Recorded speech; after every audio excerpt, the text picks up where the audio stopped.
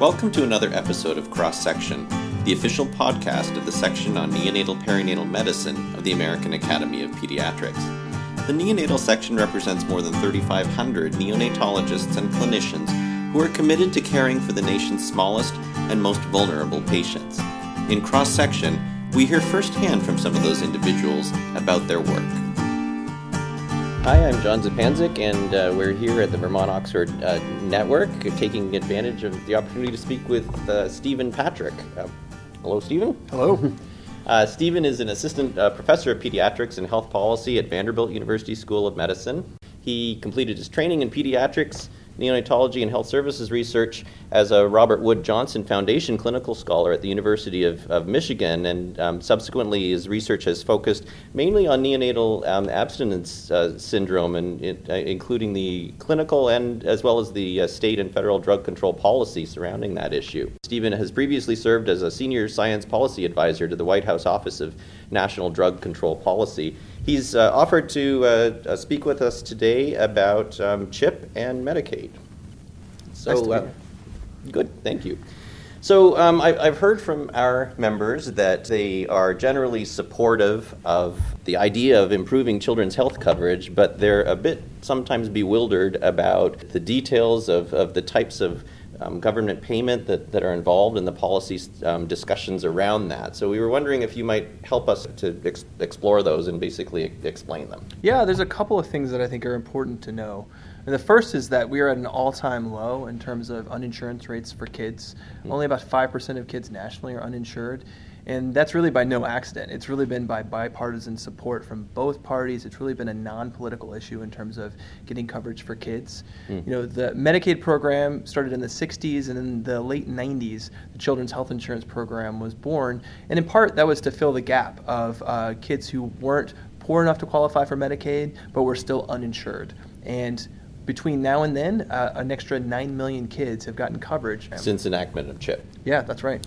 So let's talk about those programs individually then. What exactly does Medicaid do? Medicaid is an entitlement program. And so what that means, if you qualify, you get coverage. And the way that works, it's a joint federal and state program. It is jointly funded by the federal government and states using a formula called the FMAP, and it basically looks at the poverty, how much the per capita income of a state calculates how much the state can get. So it is one specific program that covers, traditionally it's covered children, pregnant women, disabled adults, and it pays for things like long-term care. And it's a big pediatric program, is that right? I mean, how many kids, how much money are we talking about? We're talking about a lot of money and a lot of kids. And now today, Medicaid pays for about half of births in the United States, and it's a really key part of the safety net for kids and for pregnant women nationally. And then how about CHIP? You said that since it was enacted, that an additional 9 million kids, and that's on top of around 30 or 35 million kids. And yeah, that's so right. So this additional 9 million kids is covered by CHIP. What was the idea behind bringing that program into being? Well, so again, it was we still had kids who were uninsured, and it was 1997, a bipartisan group came together to begin to fill that gap. And CHIP is slightly different in that it's a not an entitlement program, and so there's been some flexibilities from the states. So again, it's not just that 9 million kids have been covered overall. It's 9 million kids are covered today by CHIP, and in some states, pregnant women are also covered. States had flexibility in how they implemented it. In some states, it's a standalone program, and in some states, it's an expansion of their Medicaid program. And because of that, in some ways, it's confusing for families. They don't know if they're in Medicaid or if they're in CHIP. And that may be one of the reasons why we don't hear people talking about CHIP. And we hear, at least more recently, we've heard more conversation around Medicaid. It's part of that confusion about what these programs do and who they cover. Many people, even in national surveys, don't know the difference between Medicaid and CHIP, even when they're on CHIP.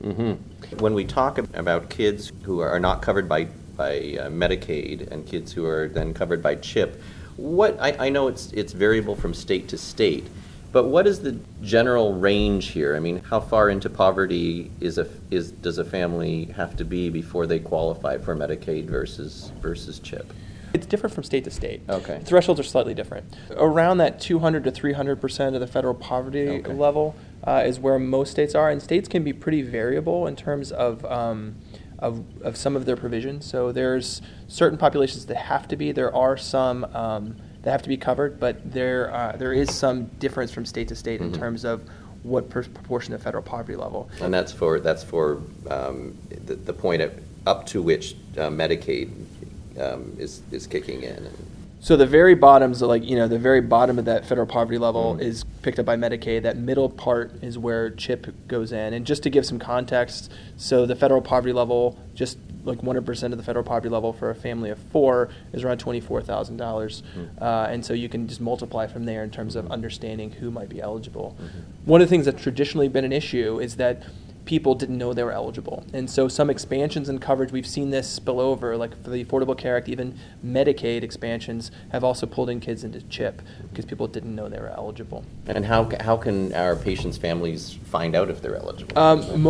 Every state Medicaid agency has a site. You can also go to healthcare.gov to find out more information about where you might be eligible, but you can get information as well from your state Medicaid agency. And so Medicaid was the main focus of the advocacy by the pediatrics community in the spring and summer. Can you describe for us what that was about? What was the threat to Medicaid essentially leading? There were multiple threats to Medicaid. So there was Medicaid is an entitlement. So if you qualify, you get that. There was a push in all of the bills that were proposed to make Medicaid a block grant and to control the rate of growth, tying that to inflation and there are different proposals, but tying it to a slow rate of growth over time. The concern being that many kids, other people that are on Medicaid, would lose coverage, and it made Medicaid not responsive to acute needs within a state. So let's say there's an opioid epidemic, or there's a Zika outbreak, and you have a block grant. Who gets coverage and who doesn't get coverage? So it was really a fundamental change. It wasn't just the narrative that we're hearing was a repeal of the Affordable Care Act. It was more than that. It was some people would say it's a repeal of Johnson Care from the 60s. It was a fundamental change to Medicaid, and I think we're fortunate, at least for now, that we've dodged that bullet that would have been that essentially every major healthcare organization, including the American Academy of Pediatrics, opposed because of its damage to the safety net. And that would have had a big impact on our population, since, as you said, it covers a high percentage of births, but also of the infants after birth in the neonatal intensive care unit. That's right. So the threats to Medicaid that we were talking about in this over the past few months have been tied to repeal and replace of the Affordable Care Act. So for our listeners, what's the difference between Medicaid and the Affordable Care Act or Obamacare? So Medicaid has been around since the 60s, and while it's expanded over time, it was initially put forth, again, for those who were disabled, pregnant women, and infants. The Affordable Care Act was passed to expand coverage, and it included an expansion of Medicaid to previously uneligible populations, mostly adults without kids. States, that's been the Medicaid expansion you hear so much talking about. Some states adopted that expansion and some states didn't. One of the other things that it did that is not talked about, it improved a lot of the things about insurance coverage in the private insurance market, particularly among people that didn't get insurance from their employer. So before the Affordable Care Act was passed, there were things like lifetime caps on care that were pretty restrictive in some cases, $100,000, $1 million, depends on what that was. But the Affordable Care Act got rid of those things. It allowed people to stay on their parents' insurance to 26. It did very important protections. The other thing that it did is it created the health insurance exchanges where people could buy coverage on the health insurance exchange, and it was subsidized based upon their income. That's been, of course, of some controversy lately. What have those exchanges done? Is the coverage affordable? How can we make it more affordable? The payments that there have been so much discussion, the CSR payments, are a key part of that. And it's a little bit complicated. We can talk about that more if you'd like to. But that's really the difference in the Affordable Care Act. It was on top of the existing system and trying to fix some of those issues with individual coverage. I see. Okay. One thing that is helpful to know is one of the things that happened in the Affordable Care Act was a bump in CHIP payment. So the match for CHIP has always been a little bit higher than Medicaid. In the Affordable Care Act, there was a bump that made it almost entirely federally funded. And there was a couple other provisions. There's a maintenance of effort provision that basically says states can't drop a bunch of people off the roll. That was all in the Affordable Care Act. Both bills in the House and Senate take back some of that extra bump in funding from the federal government to the state, but it just goes back to where it was before the Affordable Care Act. It still maintains the coverage, and those are all still important pieces. I see. Okay, so we have Medicaid, a program that's been around for a very long time and is a core program for our patients in neonatology and pediatrics. And then we have the Affordable Care Act that expanded Medicaid to some extent and also provided some additional protections and enhancements of coverage for babies. So it seems that at least for the time being, that the acute threats to those two programs through efforts to repeal and replace seem to be somewhat dormant. But there's this other program that you mentioned, CHIP. So how does CHIP add on to Medicaid and the Affordable Care Act? So the Children's Health Insurance Program, the way it's written is that it has to be reauthorized. The funds have to be reauthorized over a period of time. And so it was due to be reauthorized September 30th, and thus far Congress has not done anything. The Senate bill that's been proposed provides a 5-year extension to coverage. It makes a few other changes, but in general, it's one that at least the American Academy of Pediatrics supports.